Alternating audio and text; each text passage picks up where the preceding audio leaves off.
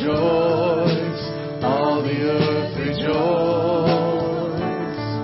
He wraps himself in light, and darkness tries to hide. It trembles at his voice, trembles at his voice.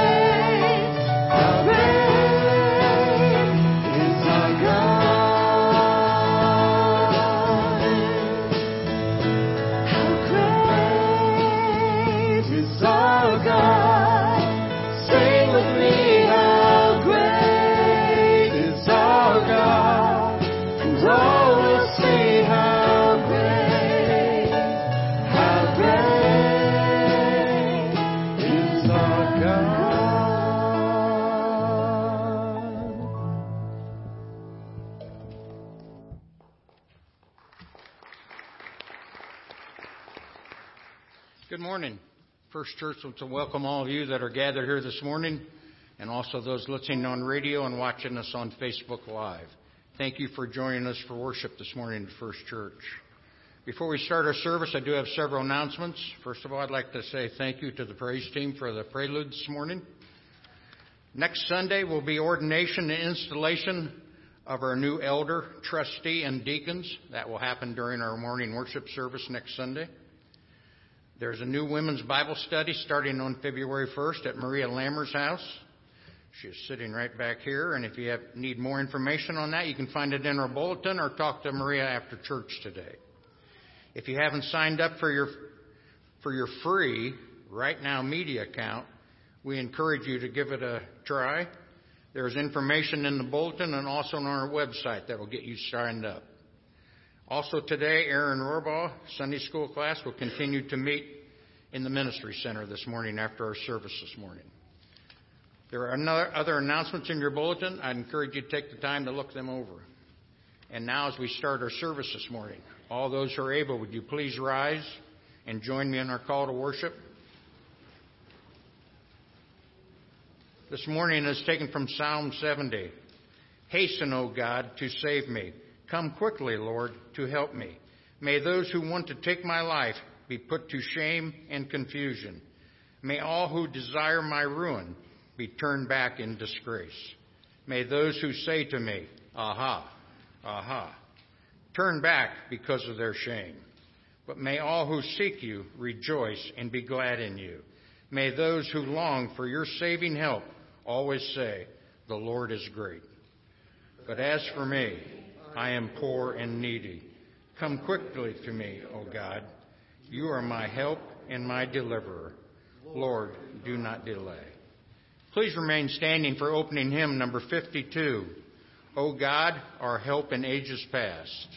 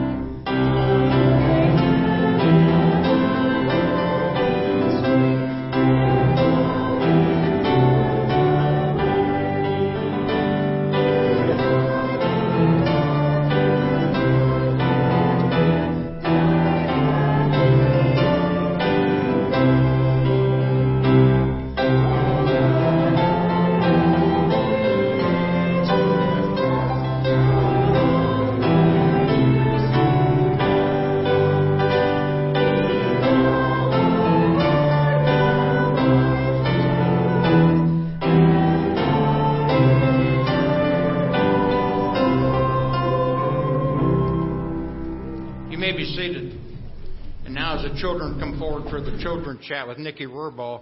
Would the choir also assume their positions? I think I'll come over here. Okay.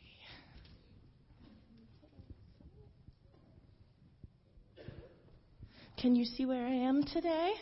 All right, grab a spot. Thank you so much. Okay, so today we're talking about complaining. Come on.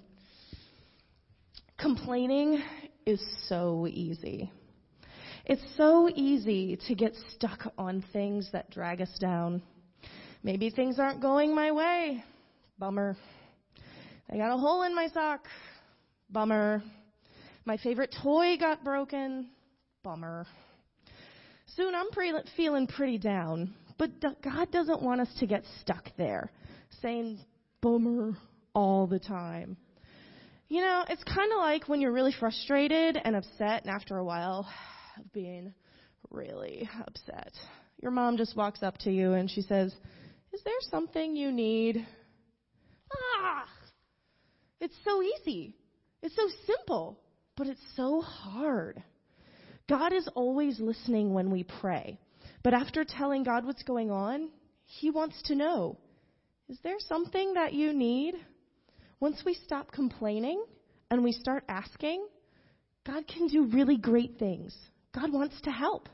He doesn't want us to get stuck complaining. He wants us to ask for His help. We have a great big God that loves us very, very much. He wants to help us because He's good. and He always wants what's best for us. Let's pray. Thank you, God, for all of our kiddos. Help us learn to ask for help and always pray when we need something. Keep us healthy, keep us safe, and keep us strong. Amen.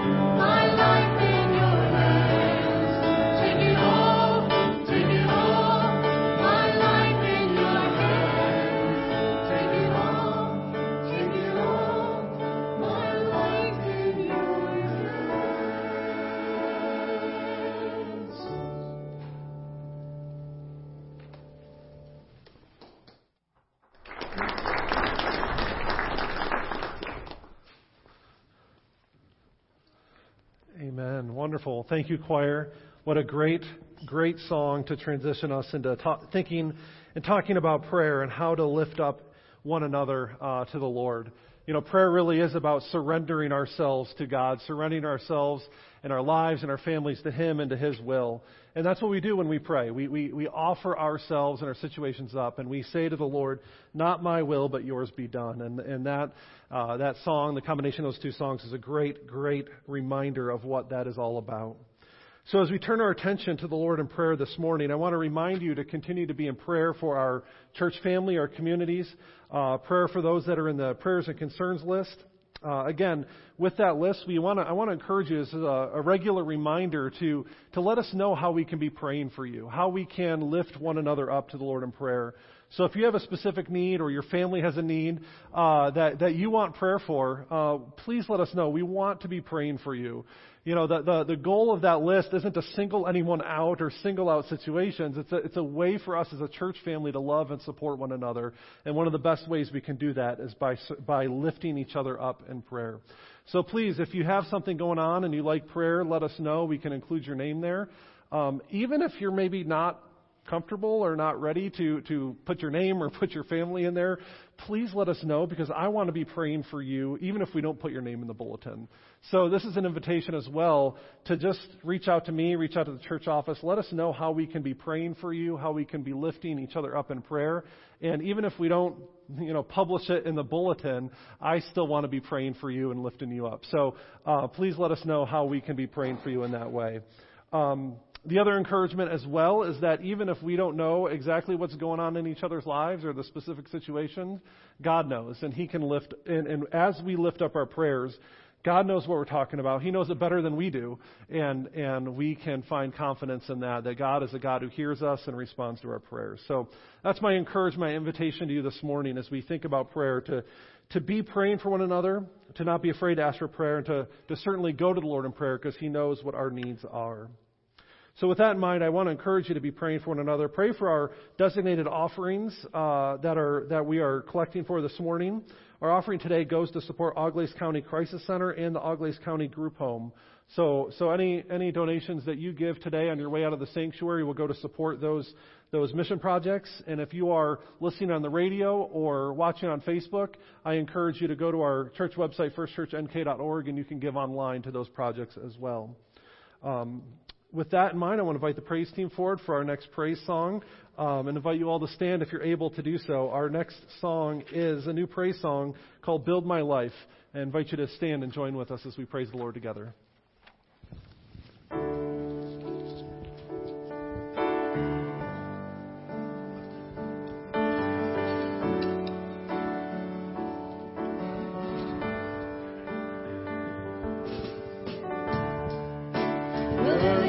Every song we could ever sing,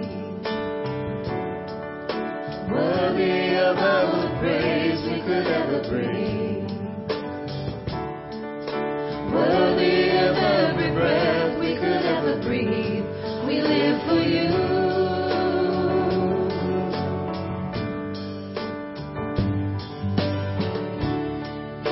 Jesus, the name above every other name.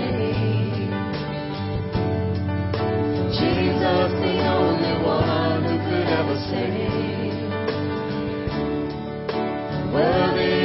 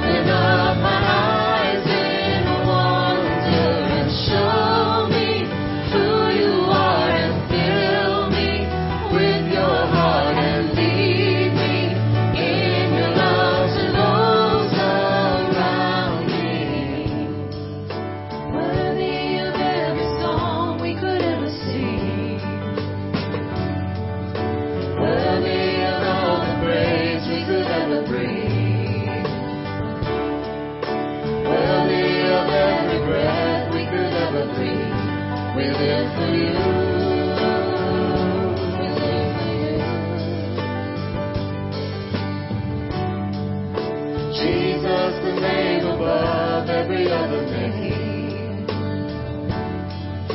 Jesus, the only one who could ever save. Worthy of every breath we could ever breathe. We live for you.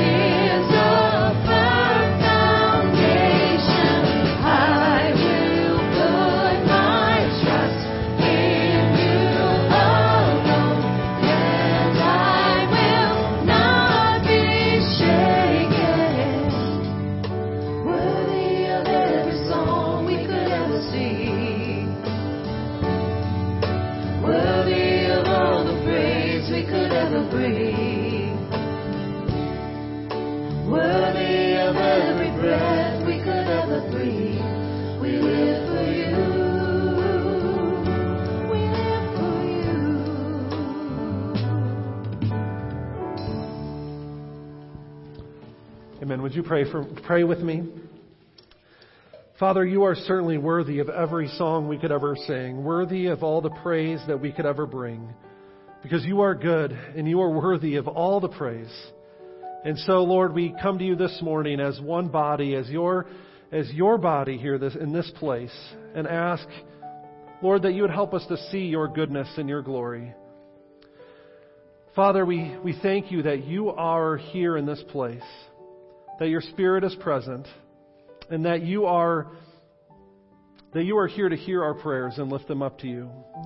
We've been talking a lot these past few weeks about what it means to lament, what it means to bring our concerns and and cry out to you, Lord. And in all of that, in our hardships and our difficulties, in our pain and our grief, we know that you are God, that you are good. And that's what gives us the confidence, and that's the invitation, Lord, to lament, is knowing that you are a good God who hears us. And so today, as we talk about what it means to move past that complaining and move past that and trust you, Lord, help us to not just know that in our head, but experience it and understand it in our hearts as well. That you are a God who loves and cares for your people, and that you are certainly worthy of our praise this morning. And so, Lord, we come to you knowing all of that to be true. We lift up our prayers and concerns to you. For those that are in need of healing, we ask that you would heal. For those that are in need, we ask for your provision, that you would meet their needs, Lord. And in all things and in all ways, would you be glorified, Lord, in each and every situation. Lord, each one of us carries burdens, we carry concerns, we carry distractions into this place this morning. Whether they're here physically in this room, whether people are listening on the radio or watching on Facebook, Lord, we each carry our own burdens here. And so, Lord, we accept your invitation to lay them at your feet and take up your yoke, which is easy, and your burden, which is light. So, Lord, help us to do that today. We entrust all these situations to your care, knowing perfectly well that your will is what's best for us. And so we pray all these things in the name of Christ, who taught us to pray, saying, Our Father, who art in heaven, hallowed be thy name. Thy kingdom come, thy will be done, on earth as it is in heaven. Give us this day our daily bread, and forgive us our debts, as we forgive our debtors. And lead us not into temptation, but deliver us from evil. For thine is the kingdom, the power, and the glory forever. Amen. Amen. You may be seated. Sharon comes forward for a scripture reading today.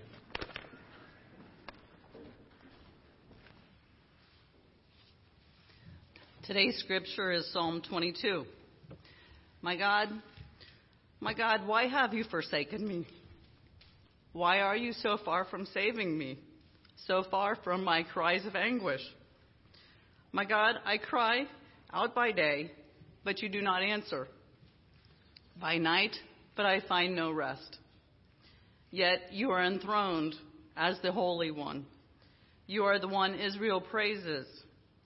In you our ancestors put their trust. They trusted you, and you delivered them. To you they cried out and were saved. In you they trusted and were not put to shame. But I am a worm, and not a man, scorned by everyone, despised by the people. All who see me mock me. They hurl insults, shaking their heads.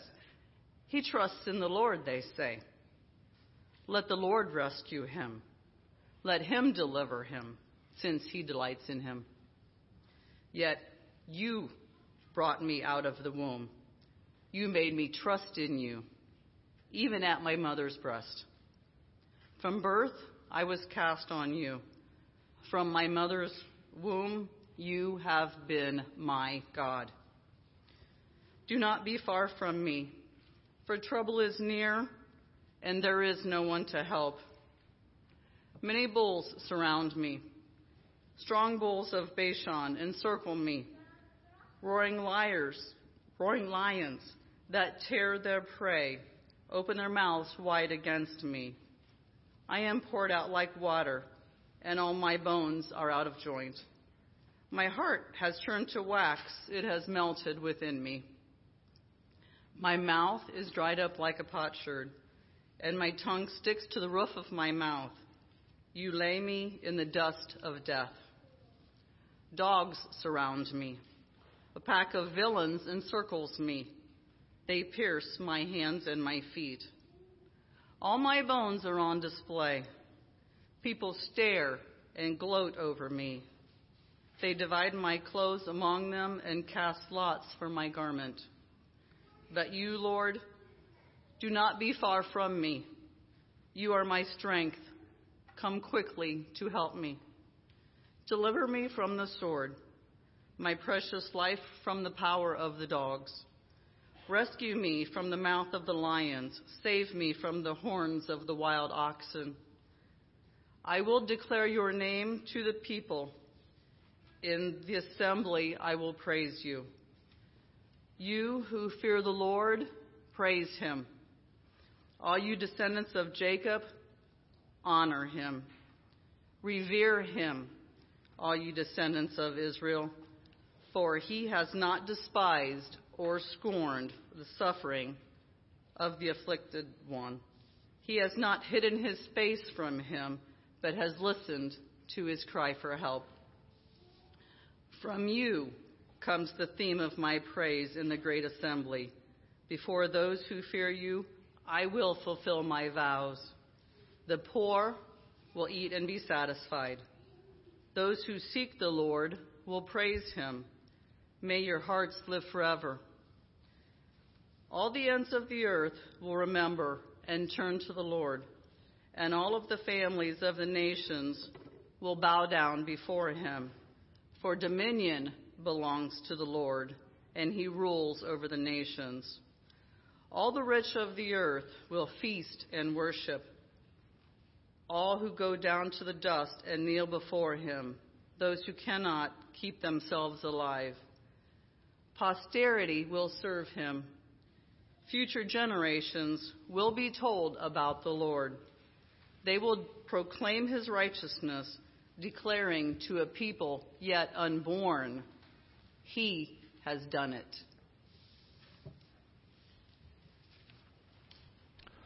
Thank you so much for the reading of God's Word.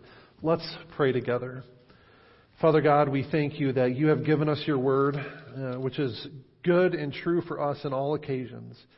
As we look at continue to look at passages like Psalm 22 today, passages that are full of emotion and questions and lament, Lord, we ask that you would open up our hearts and minds to what you have to say to us today. Lord, help us to see your goodness and especially your faithfulness as we talk about what it means to continue the process of lament. We pray these things in Christ's name this morning. Amen. So I was thinking about how to continue on this series here this morning and what kind of illustration I wanted to share with you about what it means to really ask boldly. I sat around and I thought to myself, what's an everyday example people can relate to and understand where people are just unafraid to just boldly ask for what they want. And honestly, I couldn't think of any better example than kids writing letters to Santa. Right? I know some of you parents out there, grandparents, you know what I'm talking about here, right? We've read cards, letters, wish lists, right, that kids put together and give, right, and send to Santa Claus.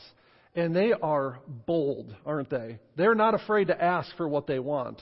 Right? I even kind of Googled and looked up funny examples of letters to Santa, and there's everything from, new video games, new computers, new phones, right? What does an 8-year-old need a new iPhone for, right? People are asking for younger brothers and sisters, or they're asking Santa to get rid of their younger brothers and sisters, right? There's all sorts of bold requests. And I thought to myself, why do kids especially, right, feel so encouraged and equipped, right, to ask Santa for these sometimes outrageous gifts and outrageous requests? Well, because they believe that he can answer those things, right?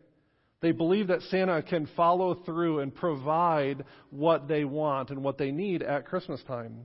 Now, it doesn't always happen that way, right? We all know that we ask for things for Christmas and sometimes we don't get them. That's reality. But kids in particular are just so bold when it comes to making requests like that. And like I said, I think the reason for that boldness, the reason why they're not afraid, is because they believe that their requests, that their what they ask for will be, in fact, given to them. Now, I hold that thought for just a second, because I'm going to circle back around to that. We've been talking so far these last couple of weeks about how lament is really a form of prayer. Right? It's a model, an example for how we can pray to God. And so far we've talked about approaching God honestly and laying out our complaints. And this brings us to a turning point now in the process that I alluded to last week. The question before us is, if once we bring our complaints to God, once we honestly lay them at His feet, what are you going to do now? Right? What's the next step? How a person responds in this moment really says a lot about who they believe God is and what they think God can do for them. Lament, as I said all along, is an exercise in trust.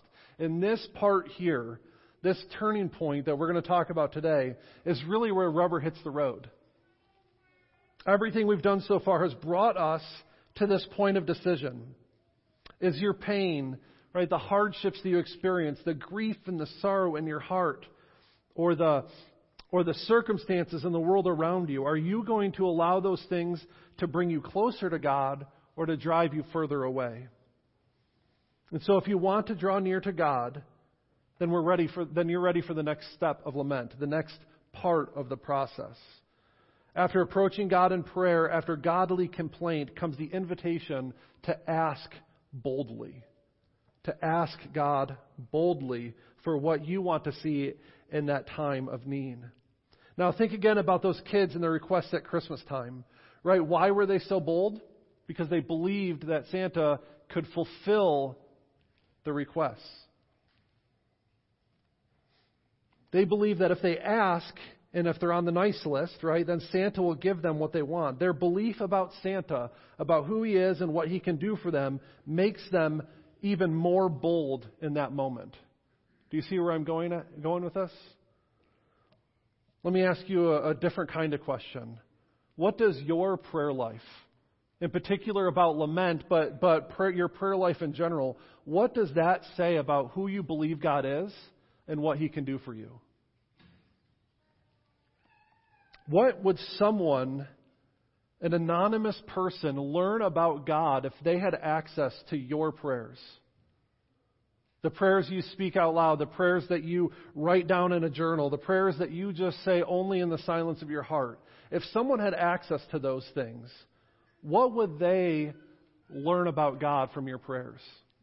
I think that's a pretty hard-hitting question. And the reason that's difficult is because prayer is often very personal, and for a lot of us, a very private thing. It's uncomfortable for many people to pray out loud with others or in front of other people. And so they prefer to pray silently instead and keep those prayers to themselves. I heard a story recently about a father and son who were out running errands on a Saturday. Right? They were hopping from shop to shop, picking up what they needed for their projects at home, and they decided to go to their favorite diner for lunch. A place like Main Street, right? And so the father and his young son, maybe no more than 6 or 7, walk in, and the dad takes his usual spot at the countertop, and he helps his young son up, and he sits on the stool next to him. After the waitress brings the food and sets it down in front of them, the dad looks down at his son, not really wanting to pray out loud. He says, you know what, son, let's just pray silently in our hearts. And so they close their eyes, and after a moment, the dad opens them again and notices that his son still has his eyes shut tight. And so he didn't want to interrupt his son's prayer, so he just waited and waited and waited a little bit longer. And after a few minutes, the son kind of slowly opens his eyes, cautiously looks at his dad, and sees that his eyes are open, and then quickly begins to eat his food. The dad can't help himself, and so he asks, "What were you praying about for so long?" And his son looks at him kind of confused and says, "I don't know, Dad. We were praying silently. I didn't hear anything." There's this idea that when we pray silently, we keep it to ourselves, right? But what if someone had access to your prayers, even the ones that you offered silently in your heart for no one else to hear? I would assume that most of us would be pretty uncomfortable sharing our prayers with other people. But again, let me ask you this question. What would someone learn from your prayer life? Imagine a person with no prior knowledge about God or the Bible, faith, or anything like that. A completely blank slate. Imagine that person had access to your prayers. They had a book that recorded every prayer that you've ever offered to God. What would they learn? Not about you. I'm not worried about that. But what would they learn about God from your prayers? Would they deduce that God is faithful, a loving Father who's concerned for His children? Or would they believe that the God that we worship is uncaring and far off and distant? A God who's unconcerned about our needs and what's happening in the world? You see, I believe that how we pray makes a statement about what we believe, and particularly what we believe about God. And the reason I bring all this up here today is because the Psalms, right, what we've been looking at so closely these past few weeks, are the prayers of God's people. And we can learn a lot about God from what we read there, especially the Psalms of Lament. And what do these things teach us about God? Well, if you've been reading along with us and following along, we see that laments, even in the laments, we see a God who is faithful, a God who is compassionate, a God who's able to hear our complaints and respond according to His will and according to His character. All of the laments in the book of Psalms, with just a few exceptions, move past the complaint stage. Right? They move past the complaints and into the next step, which we're talking about today, which is to ask boldly for God's help in your particular situation. The Psalms, and particularly the laments, show us a God who is faithful to His people, even when they're not faithful to Him. They show a God who is holy, righteous, and just, and will not tolerate evil forever. They show a God who is compassionate to 1,000 generations and hears the cries of His people. Right? That's what lament in the Bible teaches us. That's what these prayers that we're studying teach us about God. And that's what enables us then to have the confidence to move past complaint and to ask boldly for God's help. And so let's take a look at Psalm 22. Again, just as we've done before, we're not going to be looking at the specific details of this psalm and focusing in on that level. We're looking at this as a model for how to lament. but we will talk a little bit about Psalm 22 here. First of all, this psalm starts off with very familiar words. As you heard Sharon read this morning, and she read it very well, actually, Sharon. The way that you emphasized the emotion in the psalm was really powerful. And those opening words should be familiar to us that have studied the Bible and been around church for a while. These are the words that Jesus himself quoted from the cross. My God, why have you forsaken me? Those are really important words, right? When Jesus said that, he wasn't lost in despair. He wasn't going off the deep end. What Jesus was doing in that moment as he hung on the cross was quoting Scripture. In fact, quoting a very powerful lament. It's significant that Jesus relied on Scripture at especially important and pivotal moments of his life. He quoted Psalm 22 as he hung on the cross. At the start of his ministry, he quoted Scripture each time the enemy tempted him in the wilderness. Again, maybe a very familiar story for you. If you want to read up on it, it's in Matthew 4 and Luke 4, I believe. But when the enemy is tempting Jesus out in the wilderness, right? It's Scripture that Jesus relies on in each one of those instances. The enemy tells him to turn stones into bread, and Jesus responds by saying, Man does not live on bread alone, but on every word that comes from the Father's mouth. The enemy tempts him to throw himself from the temple for God to rescue him, and Jesus responds by saying, Do not test the Lord your God. In the third temptation, bow down, Satan telling Jesus, bow down and worship me. And Jesus responds, worship the Lord your God and serve him only. We see both at the beginning of his ministry in the temptation in the wilderness and at the end of his ministry as he hung on the cross, it was Scripture that Jesus relied on in those difficult moments.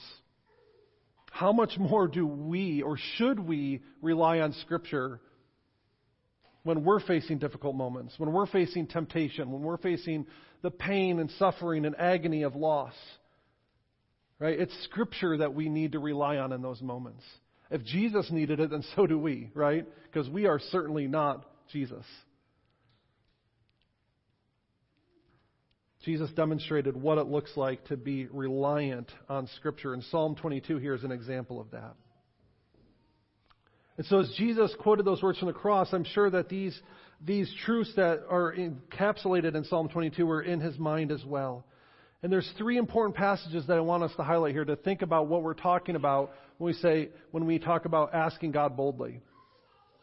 If you were to skim through that passage once again, there's three verses that begin with, in verse 3 we have yet, in verse 9 we have yet, and in verse 20, I lost it here just a second.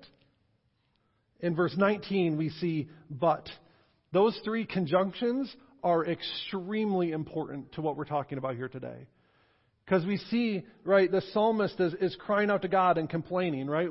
He feels like God has abandoned him and has forsaken him to his enemies.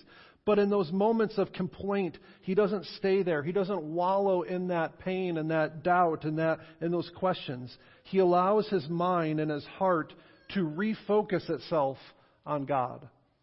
So let me just give you an example real quickly of those first opening verses. We see, my God, why have you forsaken me? Why are you so far from saving me, so far from my cries of anguish? My God, I cry out by day, but you do not answer, by night, and I find no rest. Yet, you notice that? Yet, you are enthroned as the Holy One. You are the one Israel praises. In you our ancestors put their trust. They trusted you and you delivered them. To you they cried and were saved. In you they trusted and were not put to shame. Do you see what's happening there? There's this complaint, there's this sorrow, there's this pain, a feeling of abandonment. But in that moment, he doesn't stay there. He makes this transition to put his hope in God. And it's grounded firmly in God's character and his will as it's revealed in Scripture. He's relying here on God's faithfulness. He says, God, you were faithful in the past. My ancestors trusted you and you saved them. So I'm relying on you to save me here now too. It's this all-important transition, this all-important yet, if you want to say that. I figured that was much more appropriate than saying an all-important but in church. All-important yet, right, that God is doing here, that we have demonstrated for us here in the Psalms. I said a few weeks ago that lament is purposeful. Complaining is not an end in itself, right? Lament is not a dead-end street. It's meant to be a bridge that brings us from our pain into the presence of God and His Word and His promises and the hope that brings.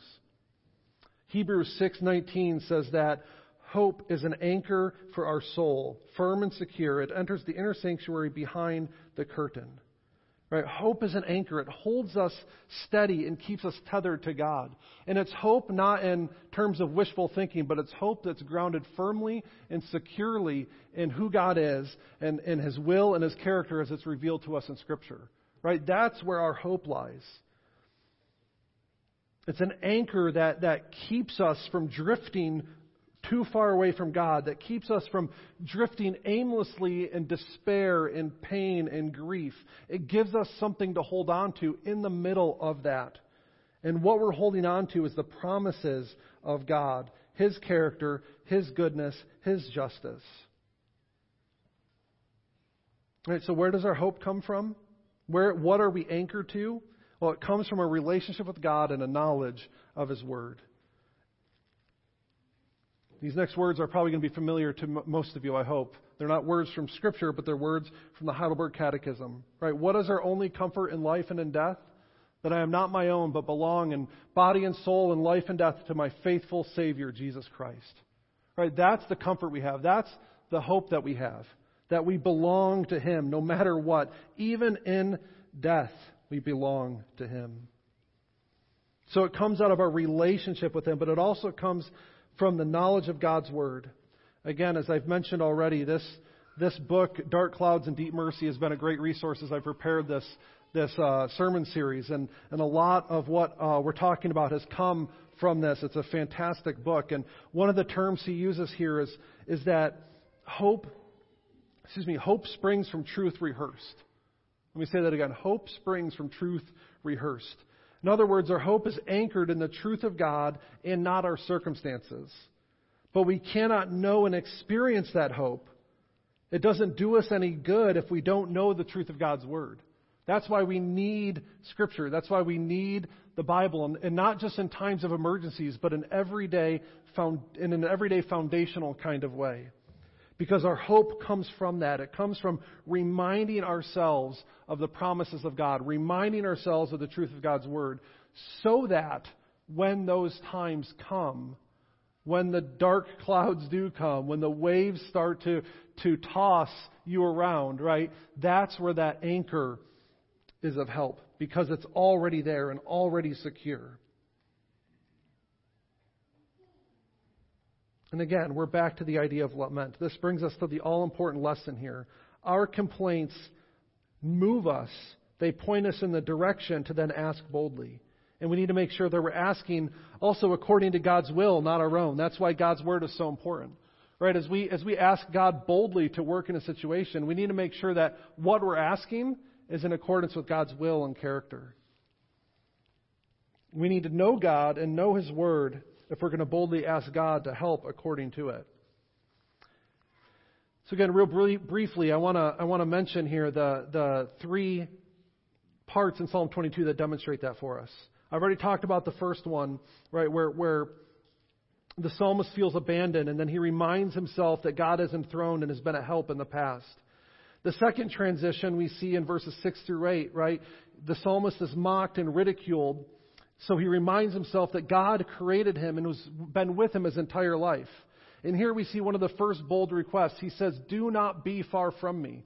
In fact, that same request is repeated in that third transition, beginning in verse 19. Be not far from me. Now think about what he's asking here. He's saying he feels abandoned, that God is gone, that he has no sense or understanding of God's presence in the situation. But then he's turning around and asking God, Don't be far away from me. Do you sense the tension there in that passage, in that request? I talked last week about a tension and lament of being of us experiencing a sinful, broken world that doesn't always line up with God's will and God's kingdom, right? There's one sense of tension in the complaint, but there's another kind of tension in the requests. There's the experience of what we're going through, feeling abandoned, feeling despair, feeling mocked and ridiculed, and then at the same time acknowledging and asking God to be there in the middle of it. Do you see what I'm talking about? That's the kind of bold request that the laments invite us to make. And it's in line with God's character, because what the psalmist is relying on is the promise repeated over and over again in Scripture that God will not forsake or abandon His people.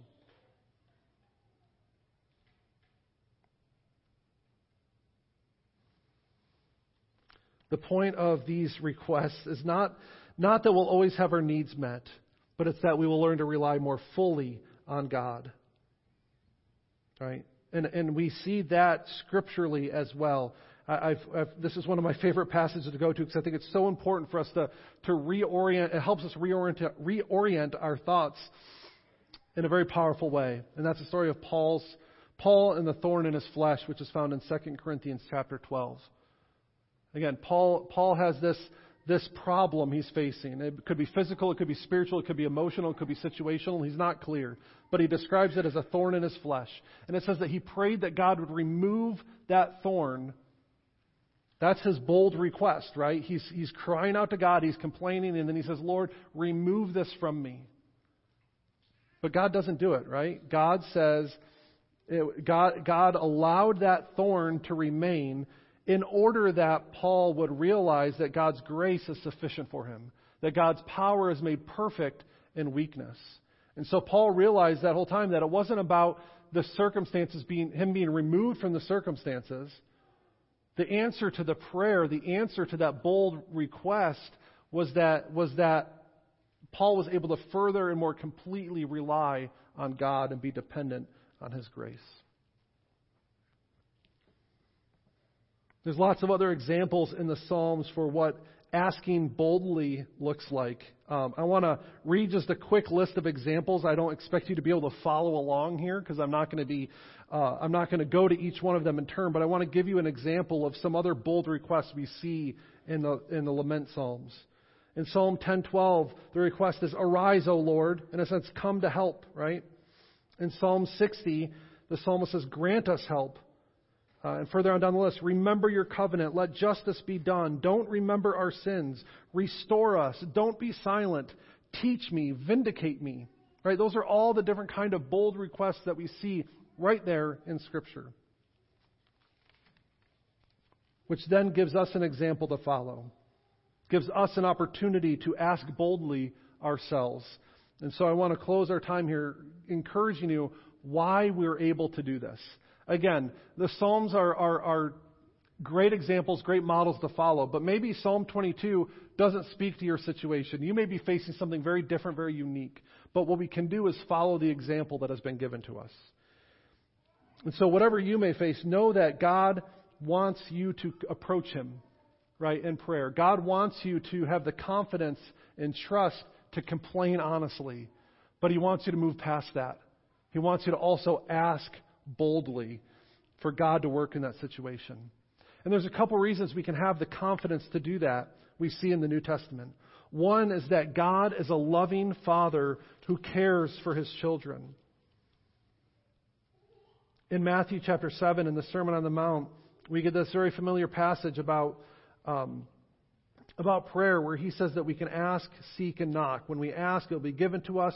When we seek, we will find. When we knock, the door will be opened. And then He goes on to say this in Matthew 7, beginning of verse 9. "Which of you, if your son asks for bread, will give him a stone? Or if he asks for a fish, will give him a snake? If you then, though you are evil, know how to give good gifts to your children, how much more will your Father in heaven give good gifts to those who ask Him?" You catch that there? How much more, right? If we who are evil, who are sinful, who are broken, are able to give good gifts to our children, how much more will a perfect, good, gracious, compassionate, holy, just, righteous God give good gifts to His children when they ask?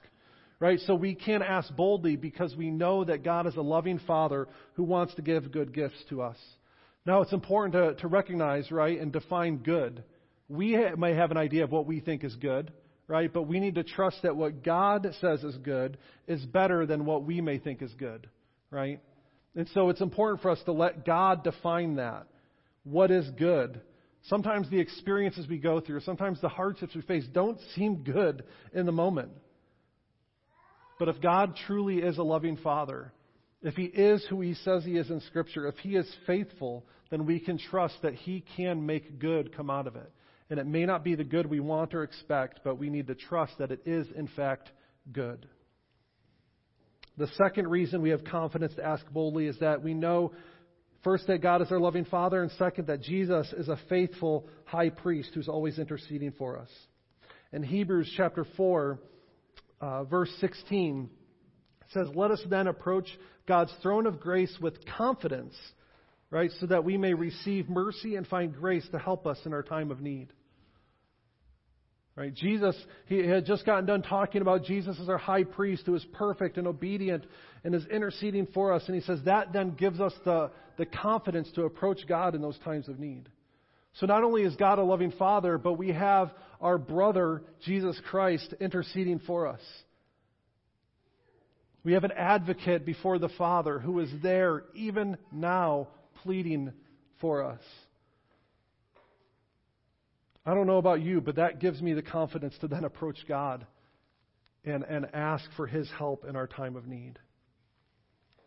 I want to close with reminding you of that, the caveat, and I think this is so important for us because we can sometimes get lost in this conversation about asking God boldly for things. There are some people who will say, if you just have enough faith, you can ask God for whatever you want, and He'll give it to you. But what we see more, the testimony of Scripture is not that if we just ask God for anything that He'll give it to us, like He's some sort of magic genie or some sort of heavenly, a vending machine. But what we see is that when we ask boldly according to God's will, right? When we ask boldly for things that are in line with His character, that's when we see our prayers answered. And we have, again, no better example for what that looks like than Jesus Himself. The night that He was betrayed, Jesus was in the garden praying, right? And he had gone off by himself, and He was so overcome with anxiety and grief that it says that He was literally sweating blood. Because He knew what was about to happen. He knew that He was about to be betrayed. He knew that He was about to be arrested and beaten and crucified. And so He knelt down in the garden, and in the moment of His grief and in the moment of His anxiety and stress, He cried out to His Father in heaven, and He said, "If there is any other way to do this, if it is possible, please take this cup from me. But not my will, but yours be done."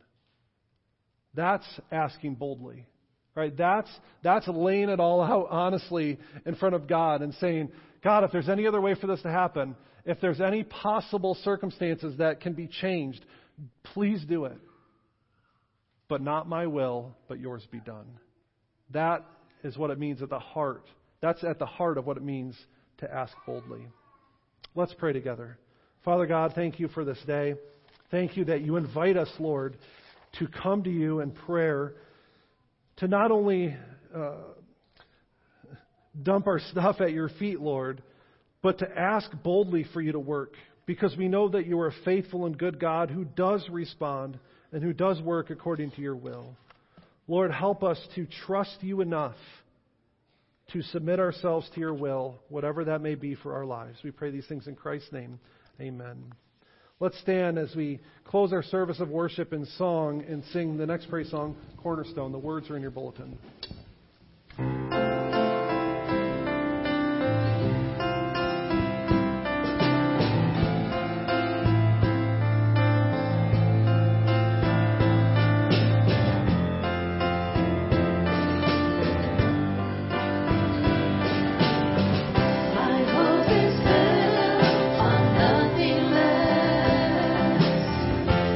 Jesus' blood and righteousness.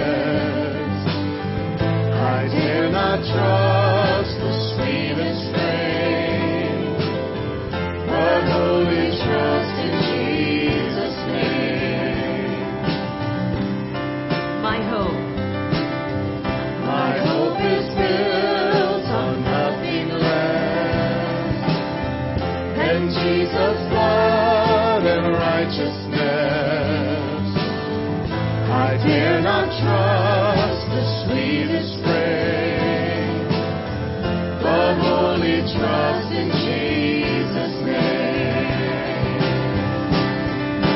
Christ alone, cornerstone, weak made strong in the Savior's love. Through the storm, He is Lord, Lord of all.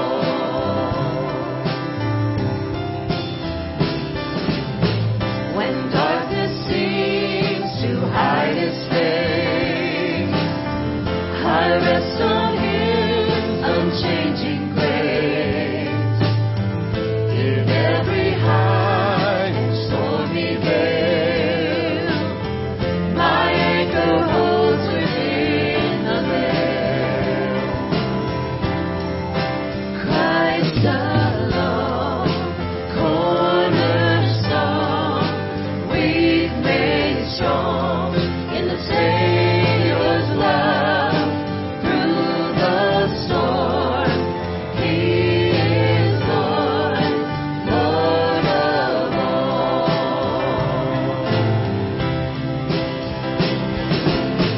When He shall come with trumpet sound, oh, may I then in Him be found, trust in His righteousness alone. All they stand before the throne. Christ alone, cornerstone, weak made strong in the Savior's love. Through the storm, He is Lord, Lord of all. Christ alone. Christ alone, my cornerstone, weak made strong in the Savior's love. Through the storm, He is Lord, Lord of all. Amen. Now may the Lord bless you and keep you. May the Lord make His face shine upon you and be gracious to you. May the Lord turn His face toward you and give you peace. Amen. You may go in peace.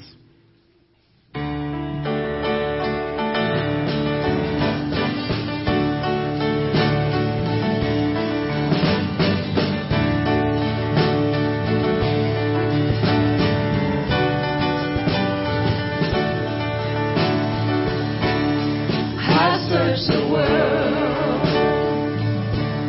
but it couldn't fill me. Man's empty praise, treasures of faith are never enough. Then you came along and put me back together. Every desire is now satisfied here in your love. Oh, there's nothing better than you, Lord. There's nothing better than you, Lord. There's nothing, nothing is better than you.